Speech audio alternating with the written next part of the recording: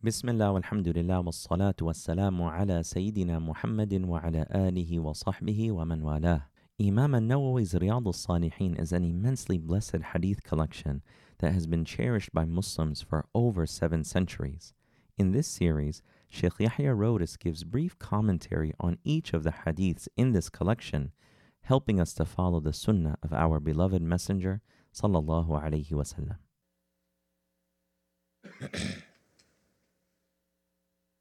بسم الله الرحمن الرحيم الحمد لله والصلاة والسلام على رسول الله وعلى آله وصحبه ومن والاه من كتاب رياض الصالحين لسيد الإمام النووي رحمه الله تعالى ونفعنا بعلومه في الدارين آمين إلى أن قال. This hadith number 60, famous hadith of Jibril. وأما الأحاديث فالأول عن عمر بن الخطاب رضي الله عنه قال بينما نحن جلوس عند رسول الله صلى الله عليه وسلم ذات يوم يطلع علينا رجل شديد بياض الثياب شديد سواد الشعر لا يرى عليه أثر سفر ولا يعرفه منا أحد حتى جلس النبي صلى الله عليه وسلم فأسند ركبتيه إلى ركبتيه ووضع كفيه على فخذيه وقال يا محمد أخبرني عن الإسلام. فقال رسول الله صلى الله عليه وسلم الإسلام أن تشهد أن لا إله إلا الله وأن محمد رسول الله وتقيم الصلاة وتؤتي الزكاة وتصوم رمضان وتحج البيت إن استطعت إليه سبيلا. قال صدقت. فعجبنا له يسأله ويصدقه. قال فأخبرني عن الإيمان.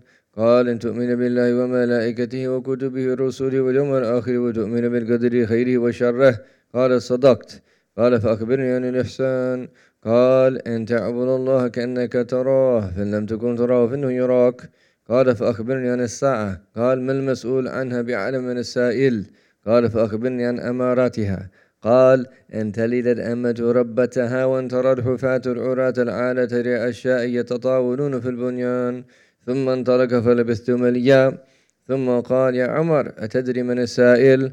قلت الله ورسوله أعلم. قال فإنه جبريل أتاكم يعلمكم أمر دينكم. رواه مسلم. So Sayyidina Umar al-Khattab radiallahu anhu narrates that one day while we were sitting in the company of the Messenger of Allah sallallahu alaihi wasallam, there appeared before us a man whose clothes were exceptionally white and whose hair was pitch black. The effects of traveling were not visible on him, and none of us recognized him. He came and sat before the Messenger of Allah sallallahu alaihi wasallam in such a way that his knees touched the knees of the Messenger of Allah. He then placed his palms on the thighs of the Messenger of Allah. That's one way of translating it, but others say that he placed his palms on his own knees. He then placed his palms on the thighs of the Messenger of Allah and said, O Muhammad, tell me about Islam. The Messenger of Allah sallallahu alaihi wasallam said, Islam means that you testify that there is none worthy of worship except Allah, and that Muhammad is the Messenger of Allah, to establish the prayer, give zakat, fast in the month of Ramadan, and fulfill the pilgrimage to the house if you have the means to undertake the journey. The man said, you are correct. Omar says, we were surprised because he posed the question and then affirmed the answer.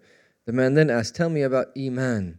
The Messenger of Allah sallallahu alaihi wasallam said, it is to believe in Allah, His angels, His books, His messengers, and the last day, and to believe in the qadr, divine destiny, its good and its evil. The man said, you are correct. He then asked, tell me about ihsan. The Messenger of Allah sallallahu alaihi wasallam said, it is to worship Allah as though you can see Him. And if you cannot see Him, then know that He sees you. He then asked, tell me about the hour. The Messenger of Allah sallallahu alaihi wasallam said, the person who is being questioned knows no more than the questioner about it. He said, then tell me about its signs. The Messenger of Allah sallallahu alaihi wasallam said, a slave woman will give birth to her master, and you will see the barefoot, the naked, the poor, and the poor shepherds competing with each other in constructing lofty buildings. He then left, and I, Omar, waited for some time. The Messenger of Allah sallallahu alaihi wasallam then asked me, "O Omar, do you know who the questioner was?" I replied, "Allah and His Messenger know best." He said, "That was Jibreel. He came to teach you the matters of your religion." So this is one of the most important hadith of our Prophet sallallahu alaihi wasallam. And according to Imam al-Qurtubi, he refers to this hadith as the Sunnah. Because it encompasses so many important things that relate to the deen. Just as the Fatiha is called the al-Quran, al-Kitab. This is the hadith is like the of the Sunnah. because it explains the three pillars of Islam: Iman, Islam, and Ihsan. And one of the meanings that we can take from this is when we talk about being principled as a believer, what it means to be principled is to be rooted and grounded in the realities, in the meanings of Iman, Islam, and Ihsan. So, in other words, no matter what it is that we do, everything that we do, there will be a way that we have to respond theologically, legally, and then spiritually. So anything that happens in our life, we are taught by way of belief how to view that particular thing. And then there is a legal ruling pertaining to it. You can do this or you can't do this, or it's better to do this, or so forth and so on. And then there's a way to be internally in relation to character traits, but then also in relation to awareness of Allah. And so that this hadith is of the utmost importance, and this is what we've come together to do. And this is what every Muslim should come together with his fellow brothers to do wherever that he lives on the face of this earth, is to strive on a daily basis to have what's called tahqiq, realization of Iman, Islam, and Ihsan. This is the goal of life, is to realize our Iman, our Islam, and our Ihsan. Everything that is that we do, ideally, should lead to that. Prayer, fasting, giving charity, spending time with people, giving people their rights, character, all of these other things, ultimately, are there to assist us actualize and realize our Iman and our Islam and our Ihsan. And as some scholars have said, these are what are called the Arkan al-Bina. This is the way that a believer is built. So a believer, all of the individual meanings that we will ever speak about when it comes to a believer realizing their deen are found in one of these three. These are the three dimensions whereby which a believer becomes complete: Iman, Islam, and Ihsan. This is the essence of our deen. These are the pillars of our deen, and they're the way that builders are built, the way that believers are built. And this fourth dimension, where we are told about two signs of the end of time, because we don't know exactly when that hour will be, as our Prophet indicated here in the Hadith sallallahu alaihi wasallam. He gave us two signs here, both of which point to an inversion of realities. One of the key characteristics towards the end of time is that things will be upside down. People will be confused. People will think the fire is paradise, and paradise is the fire. And this is why it's what a blessing to have access to the true inheritors of the Prophet ﷺ. And one of the greatest duties that they have is to clarify to people how to act upon the book of Allah in this particular time.